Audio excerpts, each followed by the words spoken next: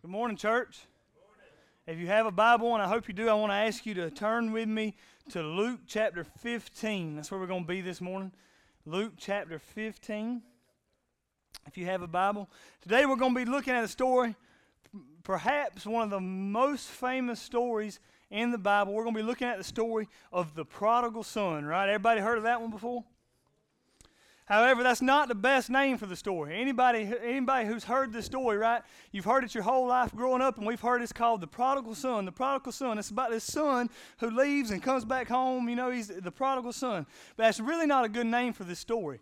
The reality is there are two sons in this story, and to get the full picture, you got to know about what's going on with both of them.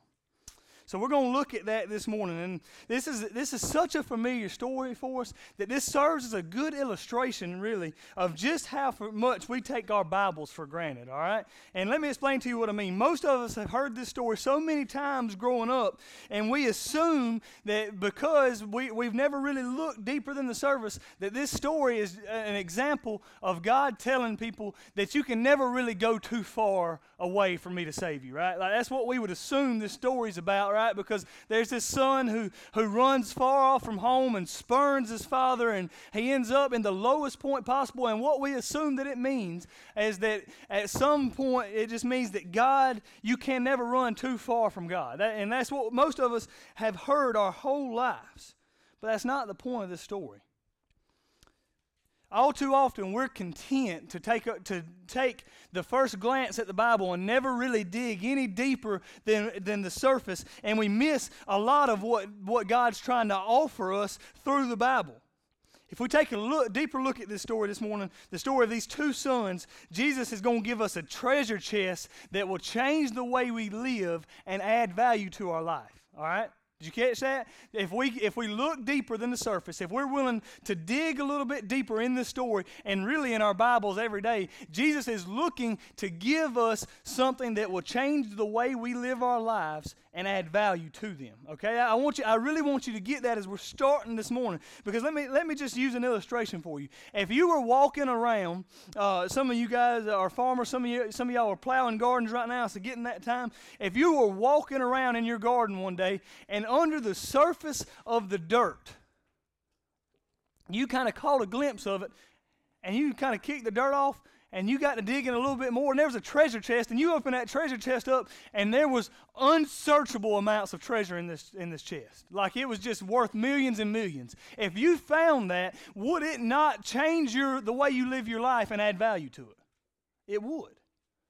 And what I want you to realize this morning is that when we hold the Bible in our hands, when somebody gets up here to preach the Bible, what you hold in your hands is a treasure chest that if you're willing to go with me for just a few minutes, your life might change and it might add value to your life if you're willing to go through the Bible with me this morning. I'm praying this morning that you are. But check this out. You're going to have to be willing to dig a little bit deeper. You're going to have to be willing to stay here with me and ask God to dig under that dirt a little bit and ask God to speak to you this morning. And so I've been praying all week as we start this story. I've been praying that you would be willing to just ask God to turn up the dirt of your heart this morning so you could go a little bit deeper and we could find out what God is trying to teach us through this story. So first thing you got to understand as we're going into this, though, is to understand what Jesus is trying to do in this parable, the parable of the prodigal son, you got to understand who Jesus is telling this story to. So if you got a Bible, look at Luke chapter 15, and we're going to start in verse 1 and 2. We're going to read verse 1 and 2 really quick, and this is what it says. Now the tax collectors and sinners, all right, these are the sinners. These are the bad people, right? These are the people we look at and say these are the bad folks, the tax collectors and sinners. Nobody liked these people. We're all drawing near to hear him. They're coming up to Jesus. Jesus is preaching, and the tax collectors and the sinners, they're drawing near.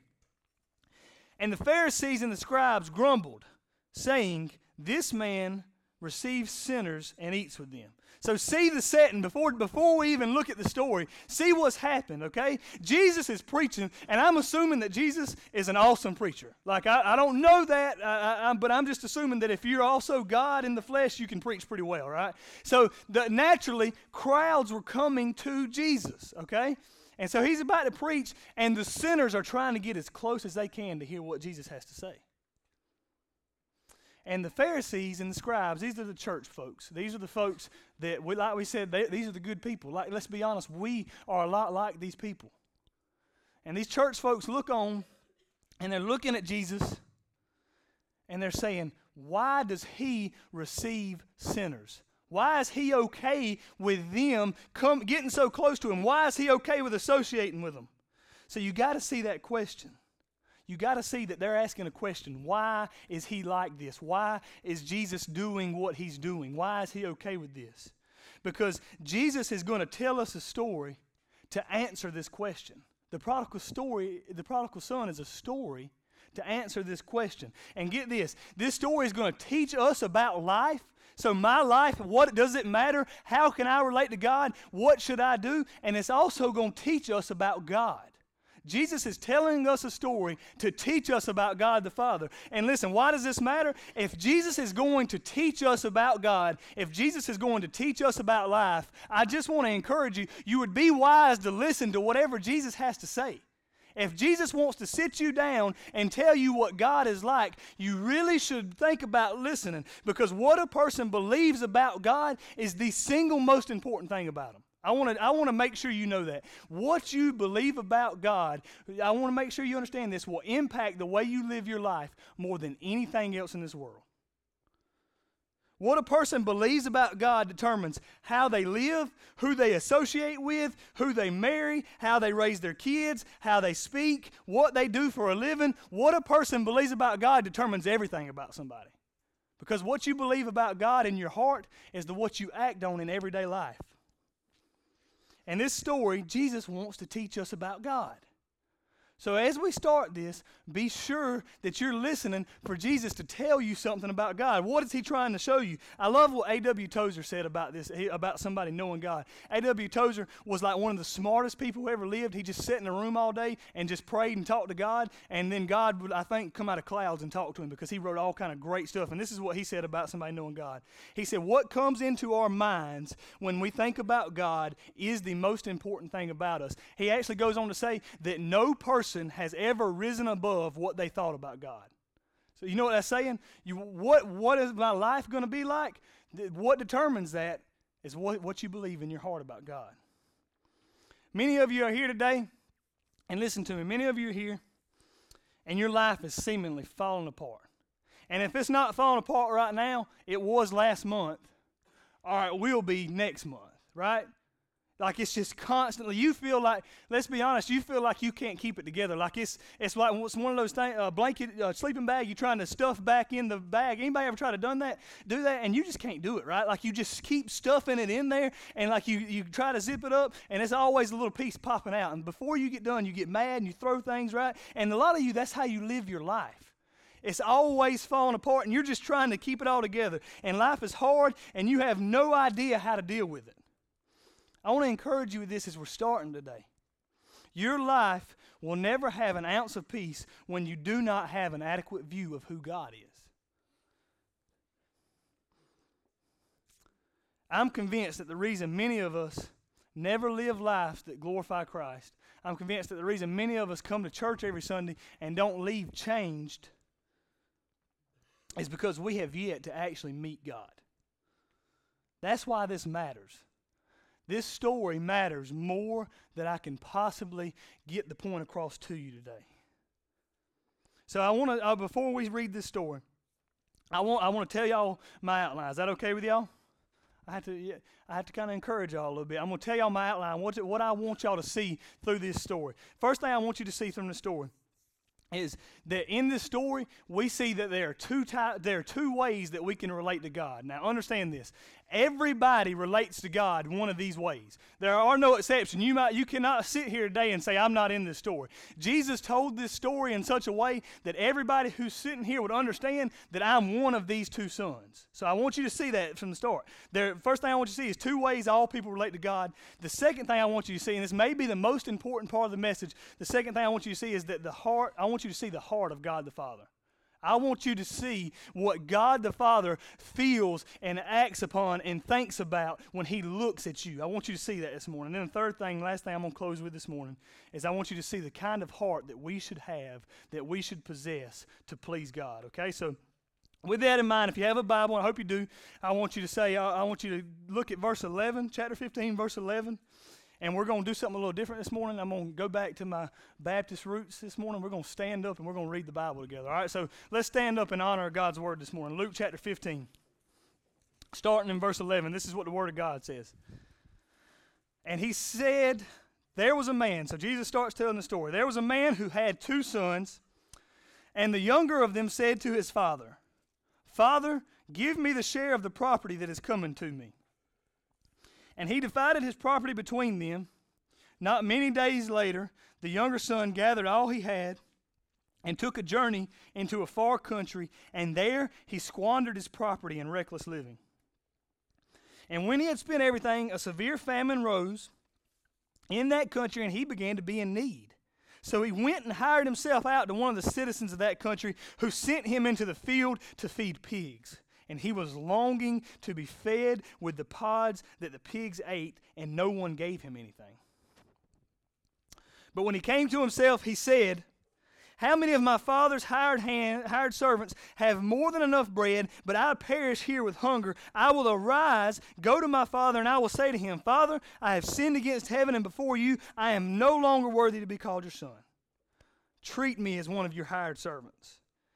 And he arose and came to his father. But while he was still a long way off, his father saw him and felt compassion and ran and embraced him and kissed him. The son begins his speech. He says, the son said to him, Father, I have sinned against heaven and before you. I am no longer worthy to be called your son. But the father said to his servants, bring quickly the best robe and put it on him, and put a ring on his hand and shoes on his feet, and bring the fattened calf and kill it, and let us eat and celebrate. For this my son was dead, and he's alive again. He was lost and is found. And they began to celebrate. The word there, they literally began to party. Now his older son was in the field. And as he came and drew near to the house, he heard music and dancing. And he called one of the servants and asked what these things meant. And he said to him, your brother has come, and your father has killed the fattened calf, because he has received him back safe and sound. But he was angry and refused to go in. His father came out and entreated him, but he answered his father, look, these many years I have served you, and I have never disobeyed your command. Yet you never gave me a young goat that I might celebrate with my friends. But when this son of yours came, who has devoured your property with prostitutes, you killed the fattened calf for him. And the father said to him, Son, you are always with me, and all that is mine is yours. It is fitting to celebrate and be glad, for this your brother was dead and is alive again. He was lost and is found. Let's pray. God, I believe that your word has power. God, I believe that, dear God, not one word that I speak this morning can save somebody or change somebody's heart, but dear God, I believe that your word can. So, dear Lord, I'm just praying and pleading with you, Father God, this morning. Would you come through the word that you have spoken by the power of your Holy Spirit and speak into the lives of your people? Dear God, I pray, dear God, that like sheep under the great shepherd, dear God, our hearts would go the direction that you want them to go this morning. God, I pray that I would not utter one word that displeases you. And Jesus, I just thank you for the privilege of opening your word, dear God. The Bible says that heaven and earth will pass away, but your word my word will never pass away. Thank you, God, for that promise. And I just pray that you would work among us today. And all God's people said, amen. Y'all may be seated. So let's go ahead and jump right in here this morning. We got a lot of work to get done, and it's already 11:33, and we just need to get going really fast. So let's go with this. First thing I want you to see from this story this morning is that there are 2 ways that all people that have ever been born have tried to relate to God right off the bat. Okay, you tracking with me? 2 ways that all people can relate to God. And so what you got to understand is that Jesus told this story to the tax collectors and the Pharisees, and in the story, the tax collectors and the sinners were represented by the younger brother, right? They were the ones who had been sinful their whole life, and they had spurned God. And the older brothers is the Pharisees and the scribes. So the church people are the older brother, the sinners are the younger brothers. Everybody tracking with that? And now what's really important as we're reading God's word is that we understand that we're one of these 2 people as well. So as we start today, as we go through the Bible today, if you really want to uncover something from this text, you need to be asking yourself, who am I more like? And so here's the crazy thing. Sometimes we go into a week knowing what we're going to preach. Sometimes we go into a week not knowing what we're going to preach. This week I didn't know that I was going to preach Luke chapter 15. And all week long, God has just been torturing me with this passage. So I'm praying this morning that you find out a lot about yourself just like I've been finding out a lot about myself, okay? But we're going to get to that in just a second. The first way that somebody relates to God, there are two ways. The first way is by sinful rejection. By sinful rejection. Look at verses 11 through 14. The Bible says that the younger son came to his father and said, Father, give me the share of the property that is coming. And then not many days later, the son gathered all he had and took a journey into a far country and squandered all of his money in reckless living, spent everything. And that's a symbolic sentence for how people relate to God the Father, okay? Just like this younger son spurned God, rejected God, turned from God to sin, that's how some people relate to God. And the reality is that's probably how most people relate to God. This type of person who is, instead of seeking after God, turns away from Him and lives the kind of life that they want to live. Never mind what God the Father says. Never mind what He says is right. But this person always lives with God in the background. They know they may even know what God demands. They may even know what God's Word says they should do. But in their heart, they don't look at God and have enough love to actually obey what He says. Okay? Does that make sense? They know God. They know what He's saying. But they don't love Him enough. They don't find enough care in their hearts to do what He says. This is a lifestyle of blatant disrespect toward God. This is what the younger son does to the father, right? He blatantly disrespects him. I don't know if you can catch this, but in verse 12, where he comes to the father, he says, give me the share of the property that is coming to me. Now, when do people usually get property that's coming to them? When somebody dies, right? This guy goes to his dad while he's still alive and is like, hey, give me what's coming to me. This is basically the younger son going to the father and like, listen, I don't really care anything about you, but you got a nice truck. If you could just die and give me your truck, that would be fine by me. I don't care anything about you. I just like what you have. This is crazy disrespectful. Imagine, some of you have kids. Imagine that you come in one day and you've been working all day to like get food on the table for your kids and make sure they have the clothes they need to wear, and your 10-year-old walks up to you and says, how much is your life insurance policy? And you say, well, son, my life insurance policy is $100,000. You'll get that when I die. Could you go ahead and give it to me now? Like you just cooked supper for this kid and he's asking you to die? Can you imagine the amount of disrespect that's in this kid's heart as he comes to God? And listen, the reality is that in the story, this son should have been disowned on the spot.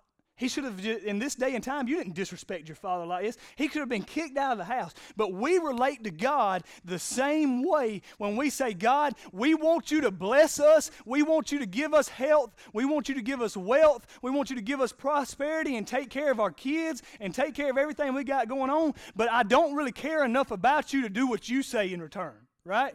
We say, I want you to bless me, but I'm really not going to obey you. That's the kind of relationship that this son had with the father, and that's how a lot of us treat God if we're honest. God, I know you're there, and I know what you say is right, but I would rather do things my way. I just want, God, could you just bless me and not put anything on me? I don't really want to obey your rules. This is also a lifestyle of not trusting God enough to satisfy us. This is what the younger son shows his father. He shows him that he doesn't think he's good enough to give him satisfaction in his life. He goes to his father and he says, I need what you owe me. That way I can go out and find happiness. This is how we treat God when we come to God and we say, listen, God, I don't think you're good enough to make me happy in this life. You've got all these rules and I don't think you're looking out for me. You say I can't have premarital sex. I want to have premarital sex. You say that I shouldn't get drunk. Getting drunk with my friends is the only thing I know. God, I don't trust you enough to satisfy me. That's what the younger son does here to the older father. To the father, we say, he's saying, I don't trust you enough to take care of me. How many times in our life do we say we know what God says for us, and we know that He probably wants the best for us, but we just don't trust Him enough to actually do it?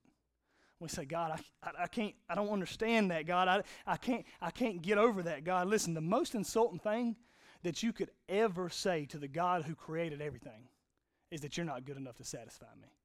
I can find better things elsewhere. Then the last thing I want you to see about this lifestyle is this is a lifestyle of pursuing sin. Look in verse 13, it says, not many days later, the younger son gathered all that he had and took a journey into a far country, and there he squandered his property in reckless living. That word reckless there, it can also be defined as riotous. It could also be defined as somebody who is literally throwing off all restraint. Basically, I want you to think he's living a rock star lifestyle. He's thinking sex, he's thinking drugs, and he's thinking rock and roll, right? Some of you grew up in that area. Y'all like, yeah, I know what he's talking about, okay? He's throwing off all restraint here. I want you to picture Mardi Gras. I don't know if any of you have ever been there, but right, I've only heard stories, and I mean it sounds ridiculous, right? This is the kind of lifestyle that this man is living. He is actively pursuing sin. This kind of person, and I want to relate it to us now. I want you to see if this is the kind of person. Think about, is this how I treat God? This is the kind of person who looks at God and says, I'm going to do things my way. I'm going to sleep who I want to sleep with. I'm going to spend my money on what I want to spend my money on. I'm going to do whatever I want to because I know better. How many of us think we know better than God? This kind of person that says, I don't care about you, just give me your stuff and I'll do it my way. Listen, I told you guys a couple weeks ago that the anthem of hell, there were going to be a bunch of people in hell, and their anthem was going to be the Frank Sinatra song. Anybody know that song? I told you, I'll do it my way. Listen, I know maybe I should have been born in a different era, but I love this song. Listen to the lyrics of this song. I went and found all the lyrics. It says this, and now the end is near, and so I'll face the final curtain. My friend, I'll say it clear. I'll state my case of which I'm certain. I've lived a life that's full. You don't think this younger son lived a life that was full? He probably had some stories, like stories that would dwarf anybody's stories in here. I've lived a life that's full. I've traveled each and every highway, but much more than this, I did it my way. I did it my way. Regrets, I have a few, but then again, too few to mention. I did what I had to do and saw it through without exemption. I planned each chartered course, each careful step along the byway, and much more than this, I did it my way. The kind of person who this younger son is the kind of person who knows what's right, who probably knows a lot about God, probably has even come to church with God before, but when they leave this room, they do not trust God enough to actually follow His word and do what He says. Because why? We want to do it our way. But here's the thing I want you to see about this kind of lifestyle. And some of you, if we're honest, are actively pursuing this kind of lifestyle. You know what I'm talking about because you're actively caught up in this. You live this kind of lifestyle. Look, but here's what I want you to see about this kind of lifestyle. The first thing that we see from a sinful lifestyle is this: it never satisfies. Look at verse 16. It says he was feeding the pigs and he was longing to be fed with the pods that the pigs ate, and no one gave him anything. He is feeding pigs slop, and he's looking at the pig food saying, I would love to be able to eat that. And you know what? He was so low that nobody would even give him the pig food. Sin always leaves you broken. It always leaves you hungry, and it always leaves you wanting more. The reality is many of us know that feeling. Many of us know that sin always promises more than it can deliver. Sin promises peace, but it brings destruction. Sin promises fulfillment, but it brings emptiness. Sin promises satisfaction, but only leaves you longing for more and more and more. And that's where the son finds himself in this story. He has pursued sin to the farthest degree, and now he is longing to eat from the pig trough. Sin leaves you broken. And I want to plead with some of you this morning. Some of you think that you know better than God and that you should live life the way you want to live life. And I want to plead with you that if you go down that highway, it will not lead you anywhere but to a broken reality. Sin leaves you broken. It also leaves you enslaved. Look at verse 15. He went and hired himself out to one of the citizens of that country. Check this out. This guy at one point was probably richer than anybody in this country. He didn't work for anybody. He had people that worked for him. The thought that he would go feed a pig, he would have probably laughed at that thought. But yet, he finds himself enslaved to somebody else, as a hired hand, saying, I'll do whatever you want, just don't let me starve. And when you pursue sin, I want you to realize this, that you become a slave to sin. Whether it be to alcohol, to drugs, to sex, to pornography, whatever it is, when you pursue those things, rest assured that they take their own prisoners. And you think you've got control over it, but what the reality is you're in a jail cell that's 4 foot by 4 foot and you can't get out of it because you've pursued sin, just like his younger son. Then that's the first way we relate to God. So sinful rejection, some people just cast God off. Then there's another way. Another way that some people try to relate to God is they try to relate to God through a moral lifestyle. Everybody know what it means to be moral? It means you're a good person, right? How many of y'all just feel like, man, I'm a fairly good person, right? I'm doing okay. This kind of person that relates to God like the older brother relates to the father in the story. This is the kind of person who tries to please God by following all the rules and being a good person. They think, and y'all have heard me say this before, this kind of person thinks, if I can just be good enough, when I die, I'll go to heaven. If I can just follow the rules good enough.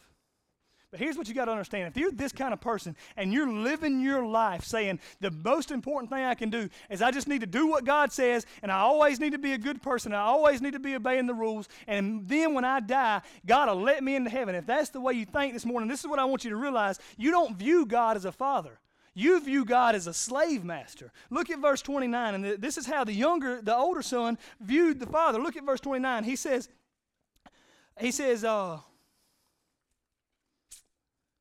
29, he says, but he answered his father, look, these many years I have served you. He tells his father, I have always been doing this. This is not a word that a father would use with a son in those days. This is a word that a slave used with a master. When a master came and gave him orders, the slave said, I will serve you. This is that kind of word where the son's not looking to the father and saying, Dad, I love you. You're my best friend. I just want to do anything for you. I want to serve you. I want to please you. I want to make you happy. This is not that kind of relationship. This is the kind of relationship where the father's coming to the son and he's saying, son, I need you to go feed the cows today. And he's saying, yes, master, I will go feed the cows today. Listen, those of you who have children, that's not the kind of relationship you want with your kid, am I right? Like, how many of you have a kid and that just makes your heart fill up with joy when they say, yes, Father, I will do exactly as you please, exactly how you said it. Like, some of you are like, I wish my kid would be that way, right? But no, you're not honored when your child does what they're supposed to do because they're scared of you or because they just want what you have to offer them.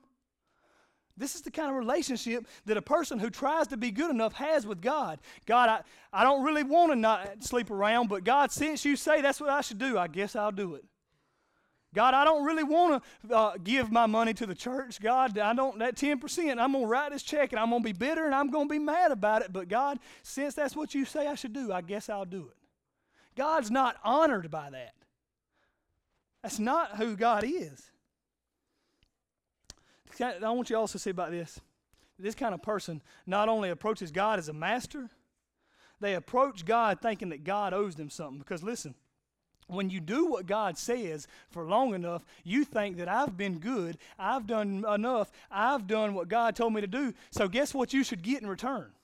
You should get your wages, right? Look at verse 29. What is the son so mad about? He says, I've never disobeyed your command, yet you've never given me a young goat. He's mad because he thinks the father owes him something. He's saying, I've been working for you for years. I've never even disobeyed you. I've done the lowest of tasks, and I've done the highest of tasks, and you've never even given me a young goat. He thinks that the father owes him something. And there are many of us who approach God the same way. We approach his throne, and when we pray, we don't pray for much, but we pray for what we want. We don't ever come to God asking God, I just want to know you more. I just want to love you more. I just want to serve you more. You come to God praying, God, my money's looking a little tight this week, and we were going to go out and buy a new car, and that car payment's going to be kind of high. God, would you just bless me and let me be able to do that? This kind of person thinks God owes them something because they've been coming to church. They've been reading their Bible. The reality is, I want you to see this, the older brother this morning, this is the whole point of the parable, is no better than the younger brother. Because why? His words and his actions show that just like his brother, he doesn't want his father, he just wants what his father has to give him. One of them came and said, Father, give me my inheritance so that I can go and live however I want to. The other one said, Father, I'll do whatever you want me to, but can you give me my inheritance? What was the end result? They both wanted what the father had, and they didn't want the father. God, if you could just give me what you've got, I don't necessarily have to have you. How many of us pray like that actively? But here's what I want you to understand. The older brother was in a far more dangerous situation. Because here's the thing. You can be at the lowest of the low and the worst sinner ever, but when you're down at the bottom and you're looking up, guess what you know you need? You know you need God. But up here, you're doing pretty well for yourself. You pay your tithe, you read your Bible, you pray, you got a new car in the garage, and you know life is looking pretty good. Everything seems to be going okay. You don't think you need God that much. The older brother doesn't think he needs the Father like the younger brother realizes he needs God. The fact is, there are many of us who come to church every week, and we are just like the older brother. We read our Bibles, we pray, we do the good Christian thing, but we don't do it because we want to know God. We do all those things because we want what God has to give us. We think that if we come to church, say our prayers, don't drink beer, and don't cuss too much, then God will bless us. And that's how some of you think. You think that way. I know you think that way because that's how I think. But I want you to understand this. If you're serving God for your own sake, then God isn't your God. You're your God. Because you're trying to line your own pockets. The best illustration I ever heard of this is a story. Back in France, in the Middle Ages, there was a good king. And the king was fair to all his people. And one day there was a carrot farmer out in the rural area of town, and he comes to the king. And when he comes to the king, he offers the king the nicest carrot you've ever seen. He goes to the king and he says, this is the biggest carrot I've ever grown. He had to bring it in on a horse and buggy. He couldn't carry the carrot in. It was huge. And he goes to the king and says, I want to offer you this carrot, king, because it's the best I have to offer. I've never grown anything like this. I want to honor you with this carrot. And the king looks at it, and he was so moved by the peasant's gift that he says, you seem to be a pretty good farmer. I have a tract of land that butts up next to yours, and I want to give you that tract of land so that you can do even more with it. And then there's a nobleman in the court, and he sees this, and he's like, wait just a second here. This nobleman bred horses. So he goes home and he finds the finest horse that he has. And he comes back the next day and he says, oh, king, I just want to offer you this stallion. It is the best stallion that I have to offer. I've never bred a stallion such as this, and I want to give you this stallion to honor you, king. And the king looks at him and says, thank you for your horse. You may go now. And the nobleman's just like, wait just a second, king. Yesterday, you gave the carrot farmer land, and you've given me nothing today. He says, well, let me explain to you why I did. Yesterday, the carrot farmer gave the carrot to me. Today, you have given the horse to yourself. You see what he did? If I give this horse, I'm getting 10 horses in return. That's how many of us approach God. We don't come to serve God. We come to get what God has to give us. Let me just encourage you with this. If you've come here week after week because you want what God has to give you, you're going to leave here miserable every week after week, because God is not primarily Santa Claus. We were praying this morning, and one of the ladies in prayer said that she felt so burdened because so many people approach God like Santa Claus. I had to be real careful here because I don't know who I'm talking to. But just let me tell you this.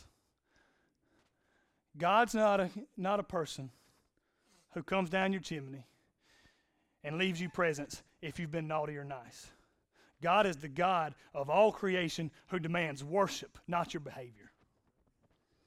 You may be here this morning, you may be wondering, I've got to hurry up. You may be here wondering, am I an older brother? But let me encourage you with this. I'm going to give you 4 things to think about it. This will determine if you're like the older brother, right? Because you're church people. You're here today. How do I know if I'm like the older brother? Number 1, if you feel constantly guilty after you've sinned and you can't believe that God would forgive you, you're an older brother. Because even when you sin and repent, you've got to make sure that you're good enough for God to forgive you. If you're here this morning and you can't handle criticism from others well, you're an older brother. If you're here this morning and you have a dry prayer life, the only time you pray is not to talk to God like you're talking to a friend. The only time you pray is when you want something for God. You're an older brother. Or if you're here this morning and you cannot handle suffering, you're an older brother. Because here, check this out. We think that as long as we've done good, God owes us something. And then when something bad happens in our life, we're mad. Why? Because we thought God owed us better. And what I want to encourage you with this morning, as I was preparing for this message, this is me. I want to read y'all an excerpt from my journal. I wrote this on the 13th. Didn't know I was preaching this week. This is a perfectly God thing. I wrote this, don't judge me. This is my journal. I didn't plan on reading it, but I thought God told me to, so I have to do what he says. He said, I wrote this. I'm scared that I won't be the perfect husband, the perfect dad, the perfect preacher, pastor, student, etc. I'm scared to death. I'm under the burden of the law. The law says to do this, earn that, be better, do better. I'm living in Leviticus, trying my best day by day to be better. I'm enslaved. But Jesus says there's freedom. Jesus says I'm new. Jesus says that I don't have to be good enough. He's done it all. I'm free. I do not have to be perfect. Thank God I don't have to be perfect. He is perfect. He has paid the price for my imperfection. Believe that, Dallas. This is what faith is. I wrote that because I'm just like the older brother thinking, God, I'll be good. God, I'll be real good. God, will you just make sure my little girl is okay while she sleeps tonight? God, I'll be good. I'll be good. God, will you just make sure there's enough money in the bank to pay for all the bills this month? God, I'll be good. And the point of this parable, Jesus is trying to make sure that you can understand that you could be the worst of the worst or the best of the best, and you're not good enough to save yourself. You were never good enough to save yourself. Each child was a sinner destined for hell, even though they took 2 different routes. That's because sin's not just when we don't obey the rules. Sin's when we look at God as these children looked at their father and rebel against God's authority and say, we just want what you have to offer. Not who you are for us. Then let's keep going. The second thing I want you to see, so every one of us in this room is one of those 2 people.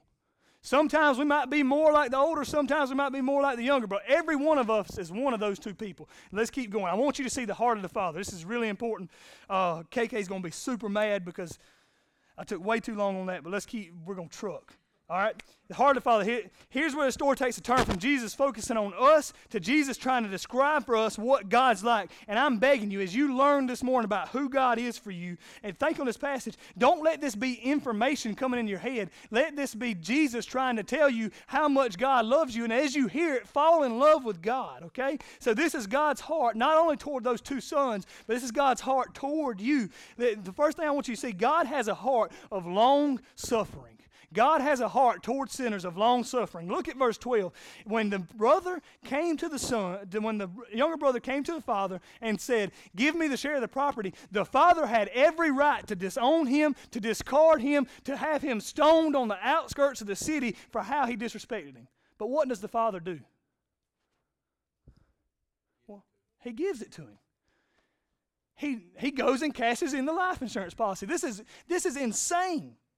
And even more, it gets even better. When the older son doesn't come into the party, he is disrespecting the father again. The father has every right to go to him and say, you idiot, come in, you're ruining everything. Your brother came home. Why can't you just suck it up and stop being such a big baby? But that's not what God does to him. He goes to him and says, my son, come in. I want you to get this. God is not a God who casts us off at the first sign of a screw up. And praise God, He does not cast me off the first time I mess up, or the second time I mess up, or the third time I mess up. God is a God of long suffering. And God, because of His immense love that He carries in His heart toward me and toward you, despite every time we mess up, we serve a God who's there saying, come in, my son. Just come back in. I'll take care of everything. I'll take care of it myself. That's who God is toward you. And I want you to see that this morning, that God's not casting you off. You feel like, man, I'm such a screw up. I've messed up so bad I can't keep going. God is a God of long suffering. The next thing I want you to see is this. God has a seeking heart. Verse 20, the Bible says, and he arose and came to his father, but while he was a long way off, his father saw him.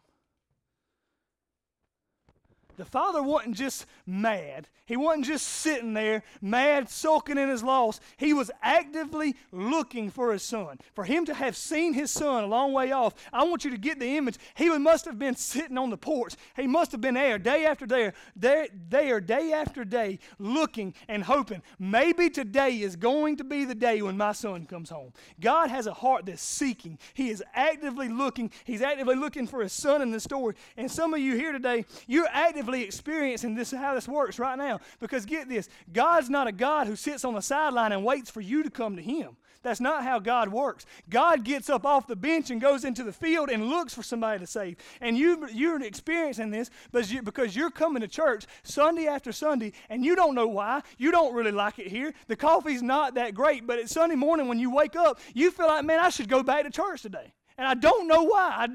Why should I go back? And the reason that you're compelled to come back week after week is because there's a God out there who is seeking you, and you cannot help but come to him. I want you to see this. God has an initiating heart. An initiating heart. Look at verse 20 and this is verse 20 and verse 28. In verse 20, he goes to the son. Not only does he go to the son, he gets up and runs to the son. You and I do not have a category for how scandalous this is. In these days, elderly men, especially patriarchs of the family, didn't get up and run. Like, this is, the people hearing this story, they would have literally been aghast. They would have been like, this story is too good to be true because no father, no male with dignity is going to run. Because guess what you had to do? They wore robes back in those days. You had to hike your robe up, right? And so this father's out there and he sees his son and he's coming. He hikes his robe up and he takes off. He has a heart that was undignified. This is scandalous. I'm going after my son. I don't care what he's done. I love him. I don't care how I'm perceived. I'm going to get him. And then in verse 28, the older son's out on the porch being a big baby. And what's the father do? He goes to him. He goes to him and says, son, come home. Son, just come in. I'll take care of everything. He has a heart that is initiating. God is not waiting for you to love him. God is not reluctant to love you, right? He's not just like, well, I guess I'll forgive you. You serve a God this morning that if you're questioning yourself, can God really love me? God wants to come to you. He is not hesitating in that at all. I was thinking about how I could illustrate this, and the best way I come up with was, I've told y'all several times about how Danny had so many problems when she was born, and after we finally got her all cleaned out and she was breathing, that hospital room is maybe the size of half of this space up here, right? And they do everything in the rooms now, so they were suctioning her up and they were getting her clean. And there was one nurse, and she was a fantastic nurse. But I don't know if these nurses have rules like the mother has to be the one that holds the baby first. But, like, I wasn't about that life, okay? Like, I was trying to get my baby. And so she had already had all these problems breathing. And the nurse had this baby, and she was walking around doing this. And everywhere that nurse walked, I was just like, I was right behind her. She would take a step, and I would take a step. And it's like she would kind of hold her out from me because she didn't want me to get her. And I was just like, woman, you do not know me. You better give me this baby, right? But she actually didn't end up giving her to me. She held her out like this and then walked around me, and then she gave her to Jenna, which I was cool with. I was just like, somebody give my child to me right now. But I want you to think about how I initiated that. Danny didn't do anything to deserve my love. Matter of fact, she messed up being born. She couldn't breathe, right? Like, I wasn't like, golly, kid, you stink. Get it together. No. I was going after her. That's my baby. I'm going to go get her. She's mine, right? And I want you to picture that. That's God's heart toward you this morning, that you didn't do anything to deserve love. Matter of fact, you messed everything up. But God's sitting on the porch, and he's saying, if I could just see a glimpse of him, I'll go get him. I'll take care of everything. Then I want you to see this. God has a heart full of grace for us this morning. In verse 22, the Father, I love this picture because the Son starts telling, he's rehearsed everything in his head. Anybody ever had one of those conversations where you've thought about it so much that you rehearse it in your head, right? And so this is what the Son's done. He goes up and he's just like, Dad, I've sinned against heaven. And the dad's just like, bring me the robe, right? Get the ring, kill the calf. He doesn't even let the Son stop. He doesn't even let the Son speak. He quietens him. And the Son was coming, and he was going to try to be a hired servant. So in his mind, what that meant was he was going to try to work off what he had spent, right? See that picture there? I know that I don't deserve to be saved, but if you'll just let me earn it, I'll try to get back in your good grace. And the Father is having none of it. He comes to him, and he says, not, I'll give you another shot. Not, boy, you really screwed this one up.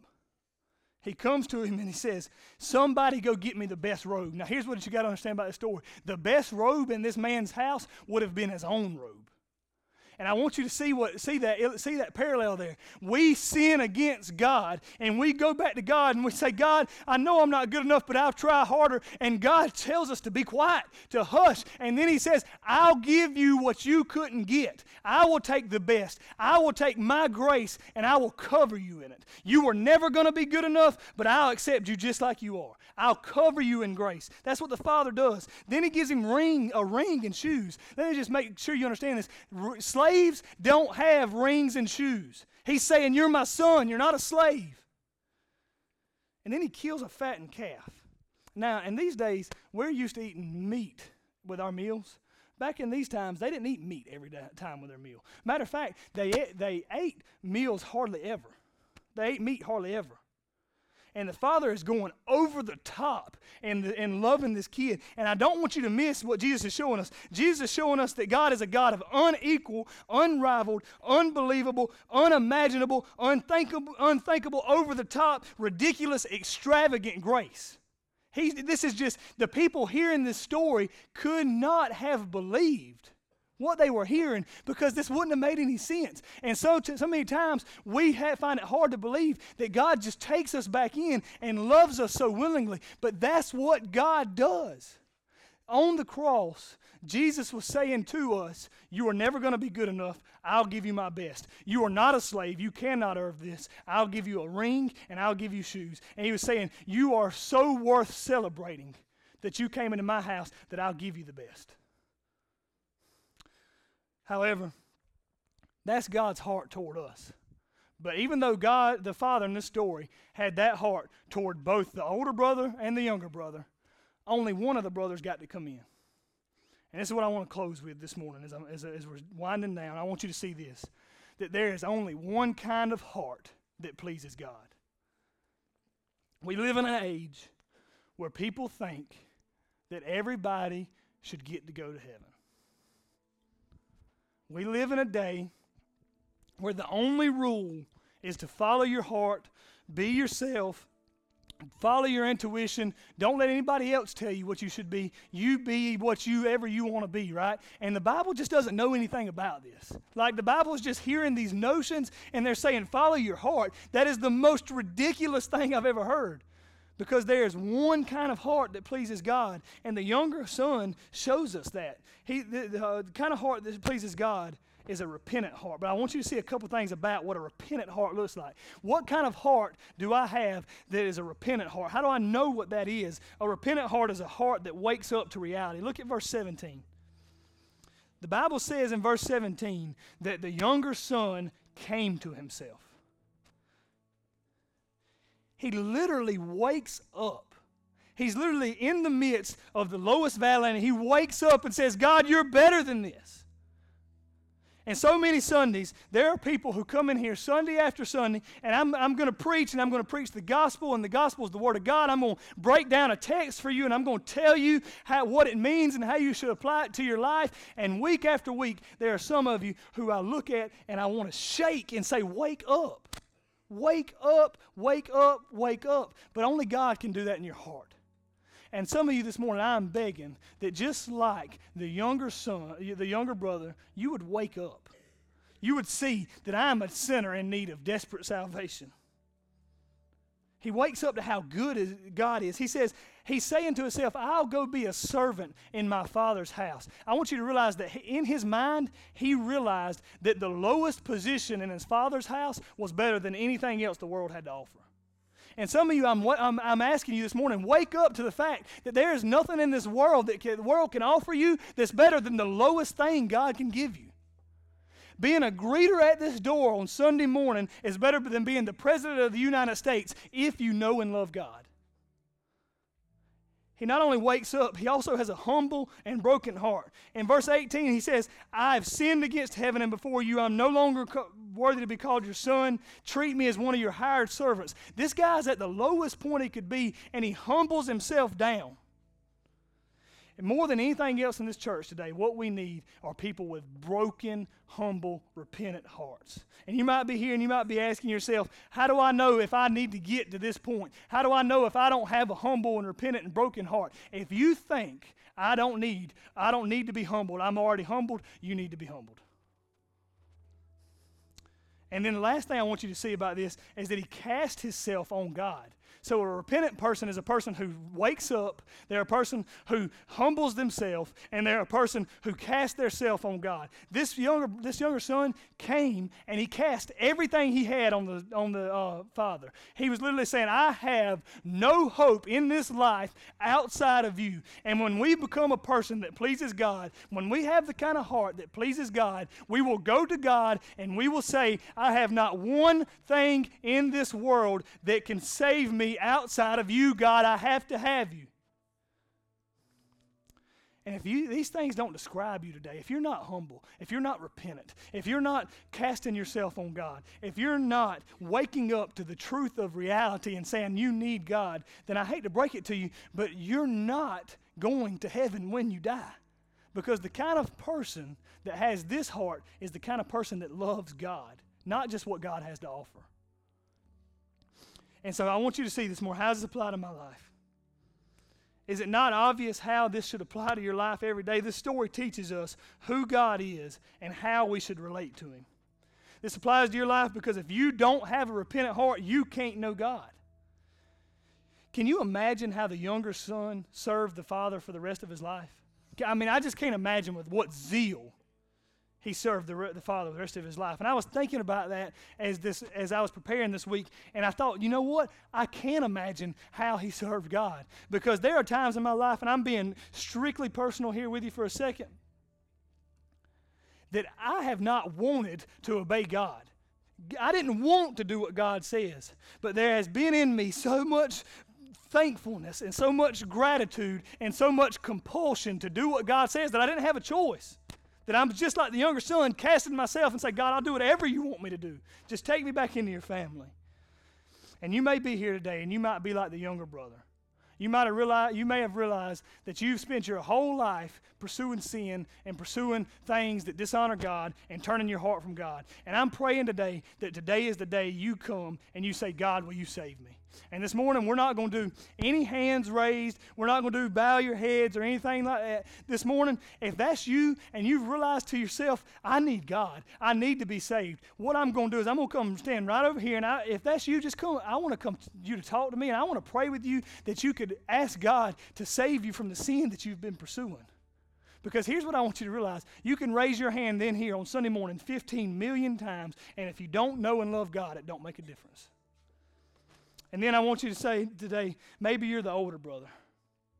Maybe you're the person who's just been trying so hard to be a little bit better, and I want to beg you to stop. Stop killing yourself. There's an altar here today where you can come and say, God, I'm just as bad as the younger brother. I'll cast myself on you. So I want to pray for us, and we're going to have a song. If you need to come and spend some time with God today, I beg you, come like the younger son and cast yourself on him. Let's pray. God, I love you. God, I pray that you've taken the ramblings of a foolish man and used them, God. God, there's so many times when I preach your word that I just feel like I'm all over the place. And God, I'm sorry if I've dishonored you in any way. Father, forgive me. But I see that you are a big God and a mighty God and a glorious God. And I pray today that your name would be honored above all else. God, I pray that those in here who are like the younger brother would come to know you today, Jesus, please.